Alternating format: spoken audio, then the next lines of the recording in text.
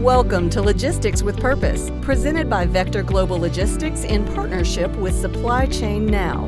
We spotlight and celebrate organizations who are dedicated to creating a positive impact. Join us for this behind-the-scenes glimpse of the origin stories, change-making progress, and future plans of organizations who are actively making a difference. Our goal isn't just to entertain you, but to inspire you to go out and change the world.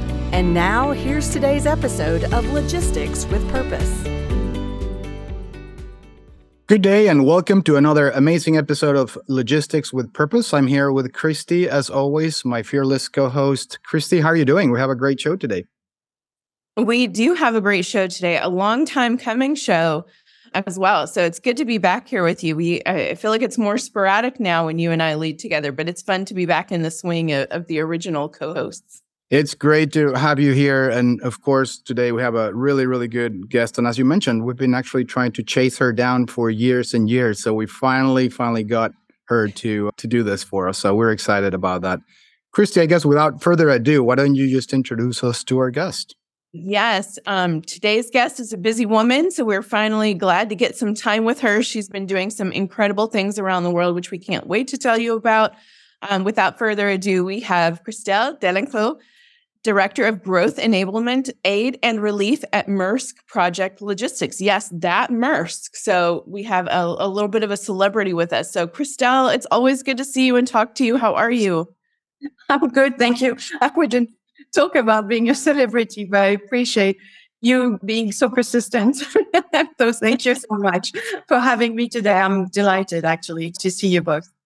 It's amazing to have you here. And thank you once again. I've known your career and I've known some of the things you've done. And it's incredible to have the opportunity to share them with our audience. And I'm sure that it's going to be a fantastic show. So thank you. Thank you so much. And I guess to start us off, why don't you just tell us a little bit more about yourself? Where did you grow up? How was your childhood like? Sure. So I'm the oldest of four siblings. I grew up in France, near Paris. I think I was genuinely a joyful and empathetic little girl, very curious about the world and others. And I think this naturally attracted people towards my circle and always making sure that I was not leaving anyone behind. Wow. That really lends to the fact, I think, that sets up my question well. So what is the story? So first of all, do you miss Paris? Do you get back there very often?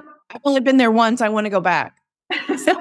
No, France is a beautiful country, but now I have dual citizenship. I'm French and American. I'm very, very proud of that. I actually found home in America after many years across the world in different countries. And this is where I feel at home. So yeah, very happy about that. Yeah, absolutely. Well, you talked about being empathetic. You talked about not leaving anyone behind. So that gives me a good sense of just how you got to where you are. But I'll ask you a little more specifically, too. Is there a story from your childhood, from those early years that specifically shaped who you are and what you're doing now? Yeah, I guess so. I mean, probably many events. I had a very formative childhood during my years in the French national team in athletics. So, that took me to many different places at an early age. But I would think that the pivotal moment was in Guatemala during my very first teaching experience. I mean, it was more conversations with wealthy German families in Guatemala. It was my very first job. I was not even 20. And on my way to the embassy every day to give those classes, I would pass by a not so fortunate family.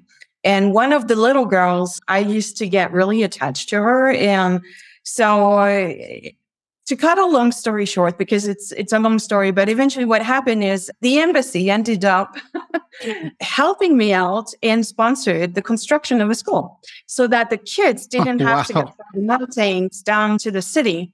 And so this, to me, I still have pictures of that and of that little girl. I mean, honestly, if I had been a more mature adult, I would have probably, done even more than that. But at the time, it was a big deal for me. And what it reminds me every day when I think about that story, which was a very marking point in my life, was that the smallest act of kindness and really has a profound and far-reaching impact that sometimes you don't realize. You just realize it way later.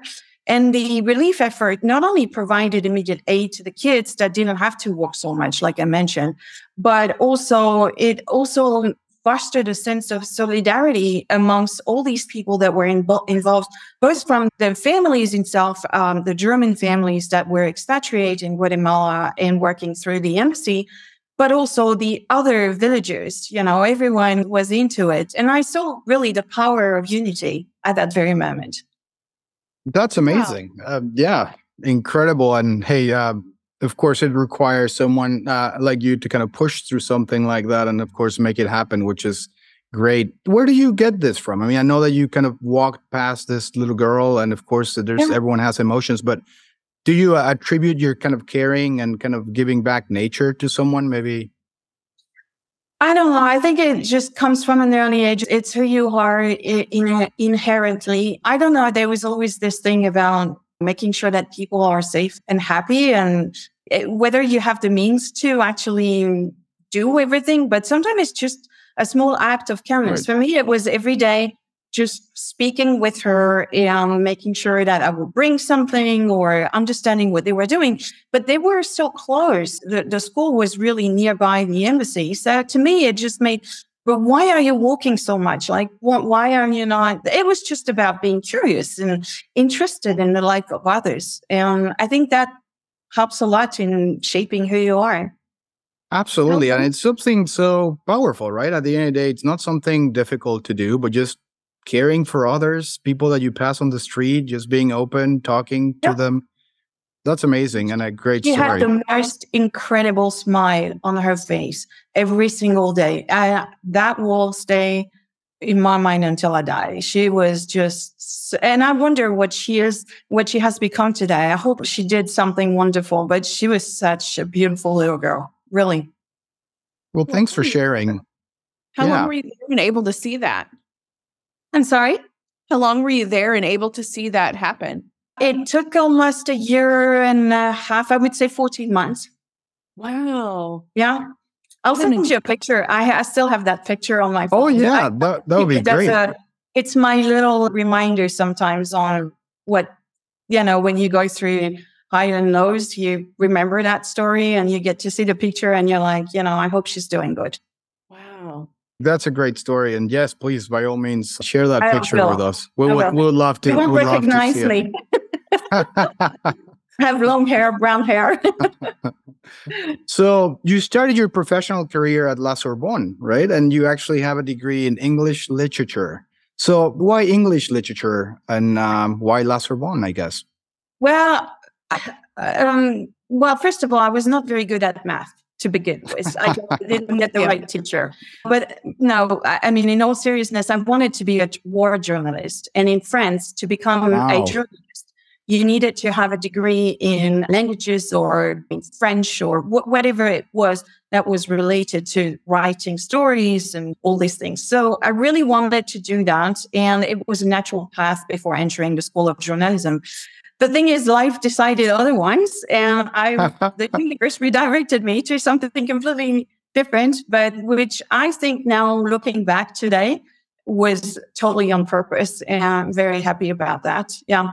And we'll definitely get into then why did you end up doing logistics? But before we do that, which is a really nice kind of bridge to our next part of the interview, is you mentioned you wanted to be a war journalist. Did I get you right there? Yeah, I wanted to cover the difficult zone. I wanted to travel. Wow. I thought it was exciting. There was the adrenaline. I wanted to help people to see how we could cover their stories so the world would know and people could do something to help. So that was my thing. But wow, that's pretty brave. Yeah. Yeah, but I didn't, end up doing that. I ended up doing something different. But I think literature had a lot to do in also what I'm doing today. I find that, and I know you do a lot of writing and reading as well, Enrique, but I mean, literature has such a diverse range of narratives and perspectives. It really is all about understanding the human condition. It's really invaluable when it comes to, humanitarian logistics, where effective leadership requires the sensitivity to the needs and experiences to help those affected by those crises. So I think literature has opened up so much more insight about society and cultures and historical periods as well, which we should all learn from at some point to really understand and consider the challenges that we face, right? And or that any individual or community face. So it really helps developing critical thinking, and it helps navigating some really challenging dilemmas. Wow. And it's also about storytelling, right? Well, it's all about storytelling, which you're pretty good at. And of course, yes, you're absolutely right. That kind of foundation has clearly helped you develop in your professional career as well. Yeah. Go ahead, Christy. You had a question for Christelle. Well, I do. And I also want to point out, that's a really beautiful way to tie literature and love of reading and learning to just everyday skills and critical thinking. So thank you for pointing that out. That's a really beautiful way to look at it. Well, before we jump into Maersk, you mentioned you mentioned your first job, but what were some of those other jobs leading up to Maersk? How did they help shape I'm sure it's kind of hindsight is 2020, right? So everything you're saying, I'm like, well, of course she ended up doing what she's doing now. But of course, when you're living it, it's completely different. So tell us a little bit about some of those early professional experiences and how they shaped your approach to business growth, to humanitarian logistics, and kind of helped continue to put you on that path. Yeah, well, I like you say, when you're living it, you don't necessarily see the meaning of it. But looking back now at the age I am at least, I think there's a lot to say going from an early start in a public sector as an English teacher, which I became after the Guatemala experience, to the private sector. And what I like to think I am now a more seasoned logistician. I would say that it's also about, in this experience, it's about the people you meet, right? And I like to tell about my professional journey based on those absolutely incredible encounters, because they transform your life. And my life has been radically changed the day I met the founder of CMA-CGM, Jack Arosade, who no longer is with us, unfortunately. But those years for me were such a determining factor in understanding logistics and the vital role of logistics in the world, not just humanitarian logistics as we talk today, but overall, everything that we do in logistics is absolutely crucial, and the world depends on it, right? So was it tough? Absolutely. Yes, it was. Right.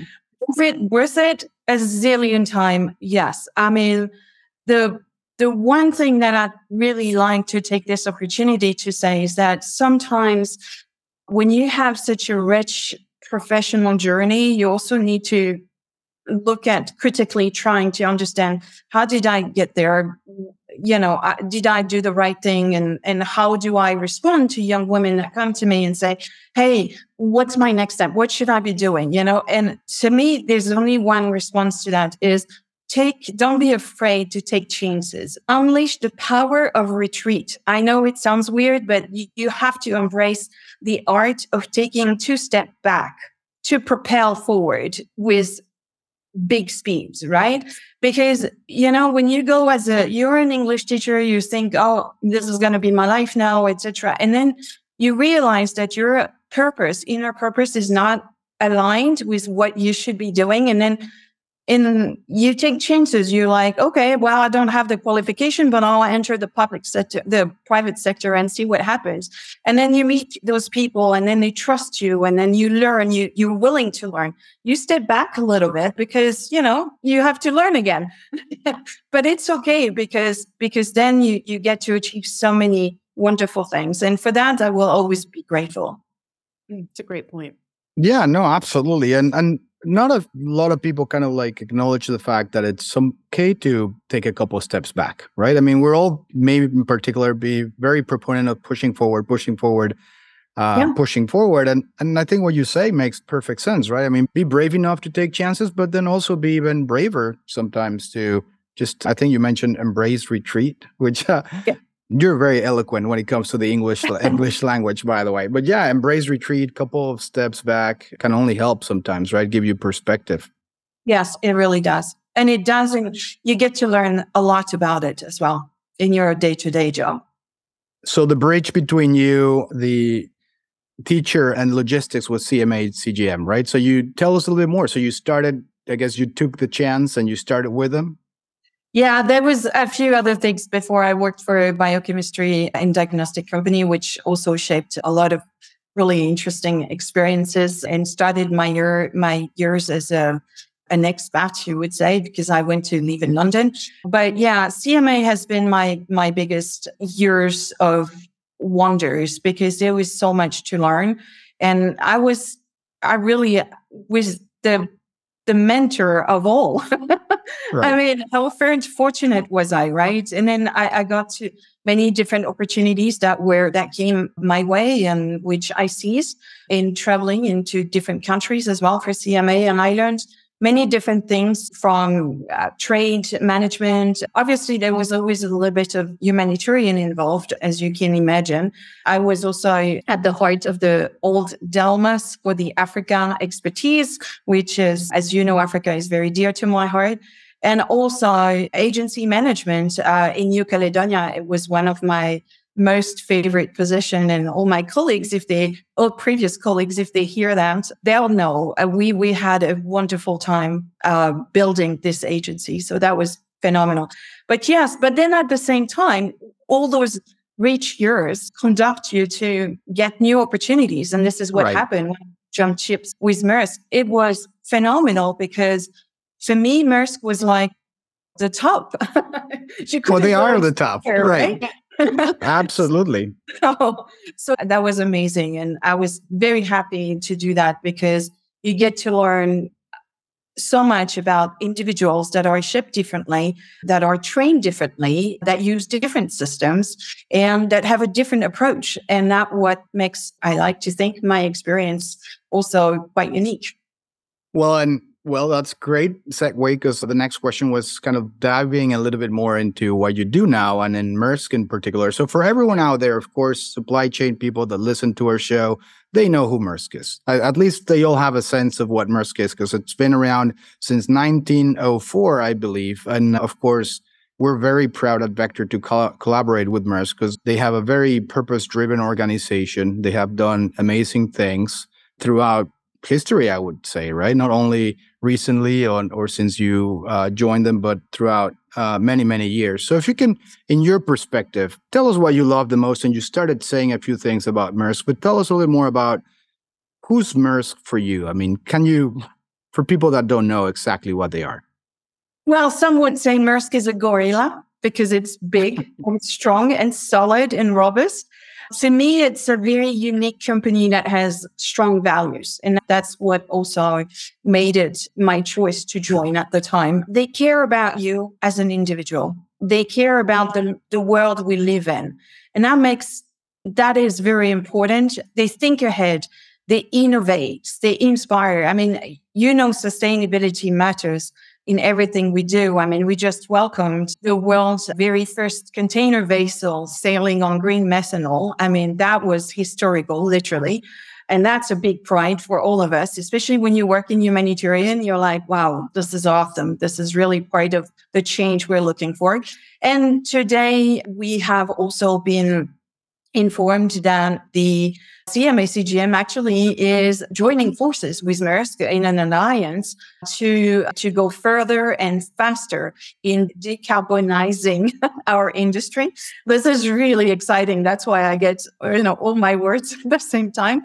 But to me, I think it's very important, and that's what Maersk is really about the world we live in. I like that very much. So in the day-to-day work that I do, it's very diverse. I mean, somebody said, well, for sure, in logistics, it's never boring. And I don't know if right. It never is. No. Yes. Anyone that works in logistics would agree with that statement. It's about planning and coordinating. This is really key. But we oversee the entire supply chain to ensure the availability of essential supplies and resources needed for the communities in need. But it really ranges from transportation management, risk assessment, very important, because we develop contingency plans to mitigate challenges when it's needed. Compliance is very important, documentation, information management. But it's also about, I would say, about relationship management. And that's what I like with Maersk as well in the work that I do, is they're very supportive of any new ideas or initiative that you want to take forward. They're very, very supportive on that. And it's about continuous improvement, identifying the bottlenecks, understanding how do we improve processes, how do we look at a critical solution, and how can we come up with the right and obviously cost-effective solution. So this is what I like the most about this, is really bringing your perspective using previous experience. And this is so rewarding, extremely rewarding. Absolutely. Well, and you can obviously hear your passion in it anytime you get a chance to talk about it as well. How big is the team that you lead? So we have in Maersk Project Logistics, we call it the Special Forces. The Special Forces of Maersk, because we are very unconventional. I don't even know how many people we have. My team we're in the US. We're a small group. We're 10, 12 in different sectors like government and aid and relief, renewable energies, etc. And then we have a really large team for the operation team in Houston, and they are the backbone on making sure that whatever we put forward as a solution is actually operating smoothly. They're really, really fantastic. But the team now is run, the Maersk Project Logistics is actually really new this year in terms of organization and global organization. So we're very happy about that. It's a brand new product. So that's fantastic. And that does also say a lot about Maersk as well. You talked about it being unconventional. Tell us more about that. Yeah. Yeah. I mean, unconventional in the sense that we do things that people don't necessarily would think we can do. So I would say anything that's over-dimensional, things that go to a conflict zone, things that require multiple stakeholders and coordination, things that are really, I mean, I was in Jacksonville not so long ago to look for a huge piece of a plant that was so incredible on people really calculating to the millimeter that this would fit where it needed to fit. Those are, I mean, it takes preparation and it takes cleverness and expertise, obviously, but these make me really proud when I see the team succeed in that. And we have, I mean, this team in MPL has such a global expertise. There's so much experience in there. It's you feel tiny sometimes because they're really, really impressive. So. Well, for sure, one of the best teams out there, right? I mean, that's why Maersk is a leader in many different categories. And your team in particular, and the part of Maersk that it's aiding people throughout all kinds of disasters and emergencies, it's also very impressive, as you mentioned. So could you give us a couple of examples, maybe a couple of the most kind of important projects that meant something to you, and how your team kind of provided that very key support to those people in need? Gosh, there would be quite a few. I think the one that probably marked me the most was, and maybe because that's when we had a moment after the explosion of the port in Beirut, when we delivered winter jackets to children right before the winter. And we did that in such a record time. And the team worked beyond hours because of time difference, in the US and all that. And they've done such an incredible work. And I will never forget that, because really the operation team has gone above and beyond in doing that. And we had 11 containers that needed to be delivered. And I know it doesn't sound much, but when you receive a message from the receivers and tell you how much it meant to them to open up the containers and get those jackets for the kids, that was a very special moment for the whole team. And really, I think everybody still remembers that. It was kind of like a mini war room setup and making sure that we had everything from the procurement of the jacket all the way to the delivery to the consignee. And that was really heartfelt. It was really special. The other thing I would say is probably Ukraine. At the moment, we do a lot of work for Ukraine, and we have a team in Ukraine that I speak to almost every day, I would say, and they're incredible. And I admire their strengths and resistance to the situation and all the things that they do, no matter what, no matter the circumstances and the time and the alerts. And you're like, geez, and they are always there, always there. Never an ignored message. They always respond. They're always there to give you the insight that you need. And that to me is really, really special. So I like to think that we do the right thing in the right place at the right time all the time. I think it's very important. That's terrific. Wow. Great example. Yeah. And Ukraine, as you said, right? Amazing, very inspiring what they're doing there. And of course, what Maersk is helping is key to their survival, right? Like the jackets. And you pointed out earlier today that it's usually like the smaller things that make the bigger difference, right? So absolutely. Maersk moves thousands and thousands of containers. So 11, yeah, it doesn't sound like a lot, but those 11 containers is kind of like the small token that really makes the biggest difference. So thanks for sharing those stories. Yeah. Absolutely. Well, of course, as well as anyone, delivering humanitarian aid can be extremely challenging, to say the least, especially when you're reaching remote regions, conflict zones. Another example that your team has participated in is when the earthquake hit Turkey earlier this year. Your team collaborated with other foundations to transport aid. I'm curious, so we've mentioned a couple of really high-profile, challenging situations. What has your team learned, especially as you're doing unconventional things in unconventional places sometimes? What are some of those lessons learned on how to get aid there or who to collaborate with? Or what are a couple of the takeaways that have meant the most to you and your team?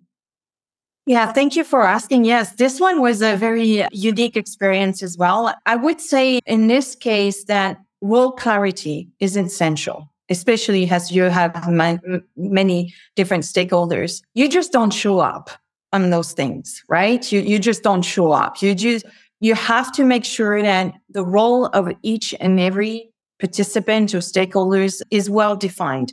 If that is done, the operation will go fantastically well. If everyone comes in with the right intention, the operation will go super smooth, no problem.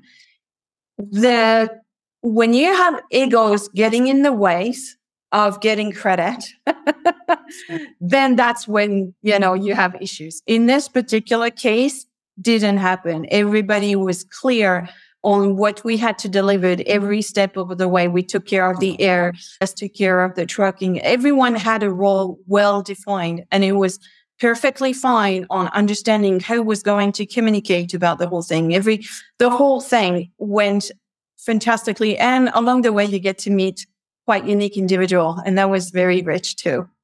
Wow. That's very powerful, right? And I think it's something that not everyone has identified as well. I guess everyone knows about this, but no one usually tells it the way it is. And it's the egos, right? You mentioned it very clearly. Yep. Everything can go well very quickly, and we have smart people that can coordinate, but sometimes people are fighting over egos as opposed to kind of handing jackets to children.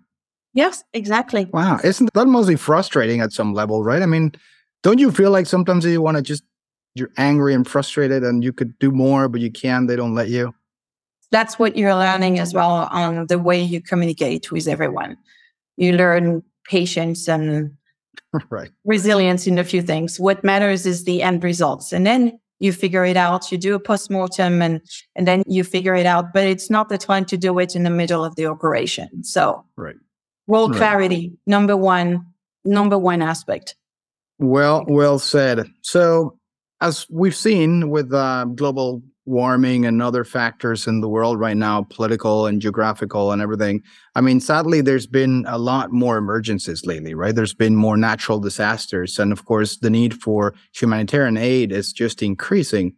How would you, as an expert in logistics and supply chain and someone that has gone through multiple disasters already, how would you like to see the supply chain and logistics continue to evolve to meet this kind of unfortunate growing need?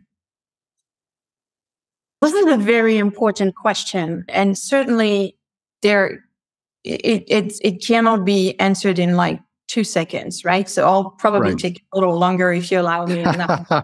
Please. I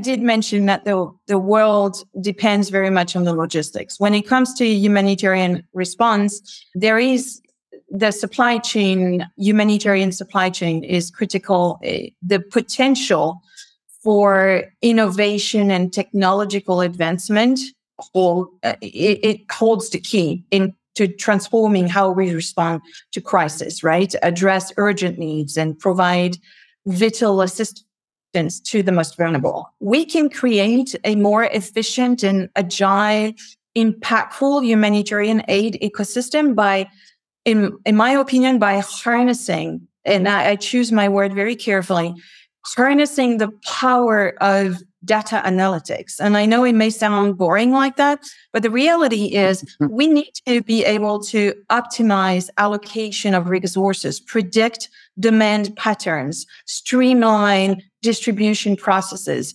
Maersk is fully integrated, and it makes a massive difference to have a single partner with greater visibility and control. Because when you have a control tower to look at every step of the way of your supply chain, that's when you are a lot more in power of delivering, of impacting the delivery of the aid. And I think that's really something that I've been thinking about it on a number of different things. When you talk to larger organizations, when they ask for your advice or guidance, what do they need to take into consideration? Is it about the refugees? How to help them? How do we do that? How do we work with maybe climate experts integrated in the control towers? Why not? I mean, there's so much that can be done, but those are the things that are going to be important: innovation and technological advancements.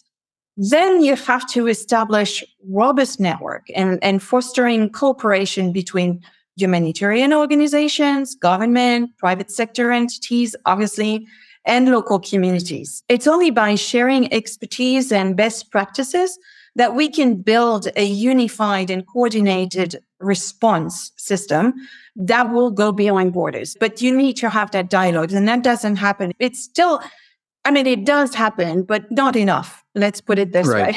Right. So we talked about embracing technology and collaboration. Of course, everybody would think, oh, yeah, well, that makes sense. But there's another thing that needs to be considered is probably to prioritize capacity building and possibly local empowerment. By that, I mean investing in training so that it enhances the resilience and sustainability of humanitarian operation, but also fosters the self-reliance and of those communities to take an active role in their own recovery and development. And you're a specialist in humanitarian logistics, right? You know all those phases. What happens when the humanitarian organization links, right? How do we empower the local community to take care of what's going to come next? And those are very important. And that's also some of the work that we've been doing with Ukraine. Lastly, I think that, and nobody can contradict me on that one, because it's so obvious with what's happening. An emphasis on sustainability and resilience is paramount in shaping the future of humanitarian supply chain. Climate change, natural disasters, conflicts, all these pose significant challenges to humanitarian operations. Right. So we must adopt eco-friendly practices, such as using renewable energies, resources, reducing waste and carbon emission, incorporating green transport solutions. You've seen all those things that Maersk has been doing. I was talking about the Laura Maersk a couple of days ago. But what's the name of the vessel again? It's Laura. It's Laura. Nice. Yeah, there's a whole history on that. And But there's also, electric trucks. I don't know if you've seen those little mini electric like scooters and all that in India. We adjusted to the countries as well based on their needs, etc. I think there's so much that can be said about those eco-friendly solutions. And in humanitarian logistics, that's going to be essential. I believe that this will, if we are able to build resilient supply chains that can withstand the disruptions and adapt to changing circumstances, it will help the continuity of aid delivery, even in the face of unforeseen challenges. And God knows we have those. And this year we've had quite a lot. And we'll keep having them, unfortunately, right? It seems that unless we actually all work together, and very well said, right? So to summarize the bullet points that you mentioned, so innovation and technology is key. Collaboration, right? Making sure that everyone is involved, including the local communities and organizations. Yep. Prioritizing the capacity building, which is amazing. And you talked about training locals, making sure that they're self-reliant, because they're not only going to be the first responders, but they will stay there after everyone else has left. Right. And then at the end, of course, sustainability, which it's a big word, right? Everyone, I think, kind of uses it, but I feel like in certain parts, we're still behind. There's some regions in the world that might be a little bit farther down the curve, and then some others that just, truth be told, we just need to catch up. We need to catch up. But then when you look at the number of displaced people that keeps on growing year after year, right, you cannot use the word sustainability just like that. You right. have to be truthful to what it entitles. And it's a serious subject matter. Absolutely. I'd love to tie into your teaching background, your English background, what you just highlighted, even amongst your team and amongst the emergency and humanitarian disaster community as a whole, which is working with multiple stakeholders. You have to do that at a very high level at Maersk. You have to do that on a very individualized level at Maersk. So, and I'm sure a lot of people can relate to that in their own settings as well. Communication is key. So, especially as you said, just so eloquently, also in just having clarity in operational roles, who's going to be doing what, that takes great communication.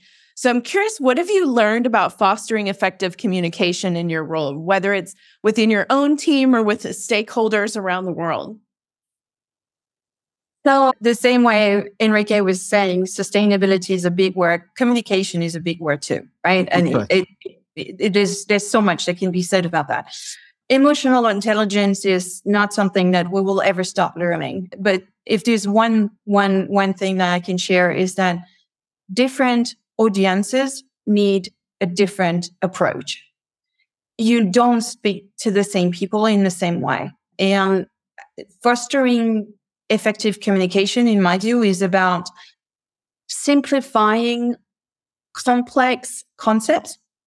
It's about having the ability to articulate your ideas in such a way that your partner can see the picture, like you painted that picture in their mind. And that makes it so relevant to them that all of a sudden they're like, yeah. And then the other thing is also about obviously inspiring deeper connections, having the ability to rely on people because you can't do it alone. That's another lesson, obviously. But the other thing is also creating an atmosphere of trust. And once you have, that's really the lesson. Once you have that, I think most and foremost, you'll get the right attitude to deliver patience and persistence. Now, I have a story, another one. I don't know if you guys have noticed, but I have a little something here. It's a little tattoo. It's usually a good break for people to start a conversation. I don't get to see it. I sometimes I don't even remember it, but it comes and goes and oh, what is this? And I like to explain the deeper meaning of that tattoo, which is basically a wave. It's nothing extraordinary, but it's persistence and resilience. It's about the high and lows of the tides that you've experienced in your life, throughout your life. And as a mother, as a worker, as a humanitarian, you go through so many different phases, but there's something that will never change is the strength that you have within you to come back, like the tides, like the wave. It's unbreakable. It'll always come back and forth. Persistence is the number one thing. My daughter has the same at the same place. And she says that it's important to her to know that it's something that inspires her move. Sometimes when she is feeling down, she knows that it's going to come back up again. So persistence and patience in effective communication, you'll see the results extremely well with the people that surround you. I think so. That's my experience. That is probably the most simple tattoo with the most beautiful explanation I've ever seen.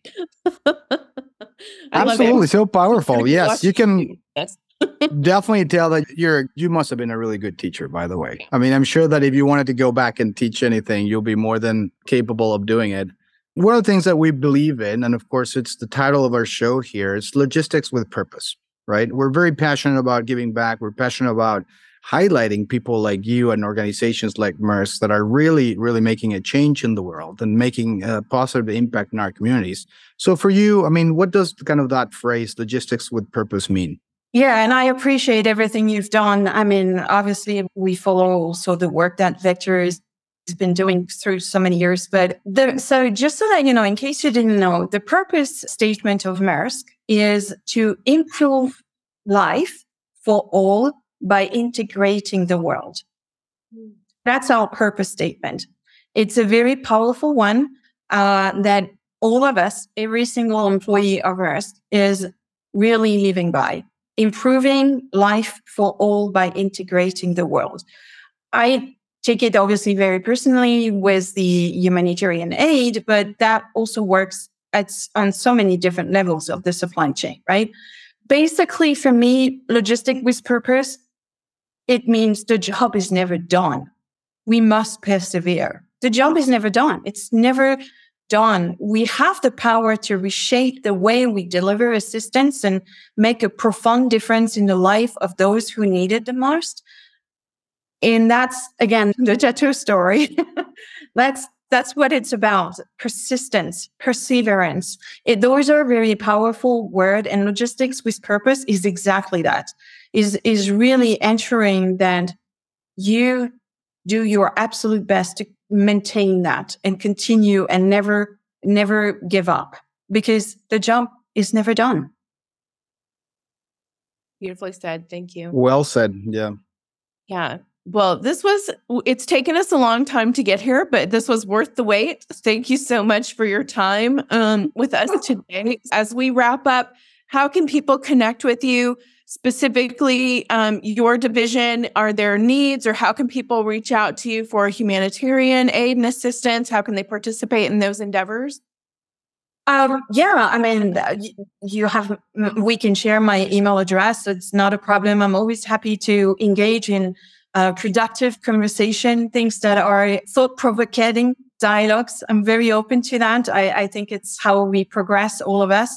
And of course, if anyone has any question about Maersk, happy to answer them through the email address. Probably the best, but feel free to connect anytime. Absolutely. And you are active on LinkedIn as well. Very, very, very much. Yes. Perfect. Thank you. Christy, thank you so much. Great interview. I mean, there's plenty of notes that I was taking. Is there anything in particular that you feel you're going to keep after this interview? Well, I guess going back to the clarity of roles, I think that's just so important.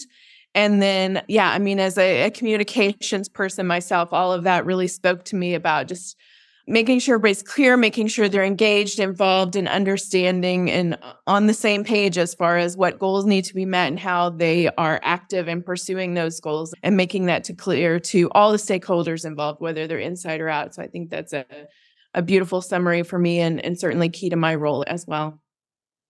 Well, thank you so much for joining me. And Christelle, thank you so much. Yes, we took us a little bit longer than I would have liked, but as Christy said, totally worth it, right? You guys are doing an amazing job. Maersk is doing a great job, and you're leading a really good team. So keep it up, as you said, right? The job's never done. The job's never done. So thank you so much. And for everyone that's listening to this podcast and everyone that's listening to this episodes of Logistics with Purpose, if you like kind of what you hear, if you like what you see, just don't forget to subscribe. Thank you so much and have a good day. Thank Thank you you. so much. Thanks for having me.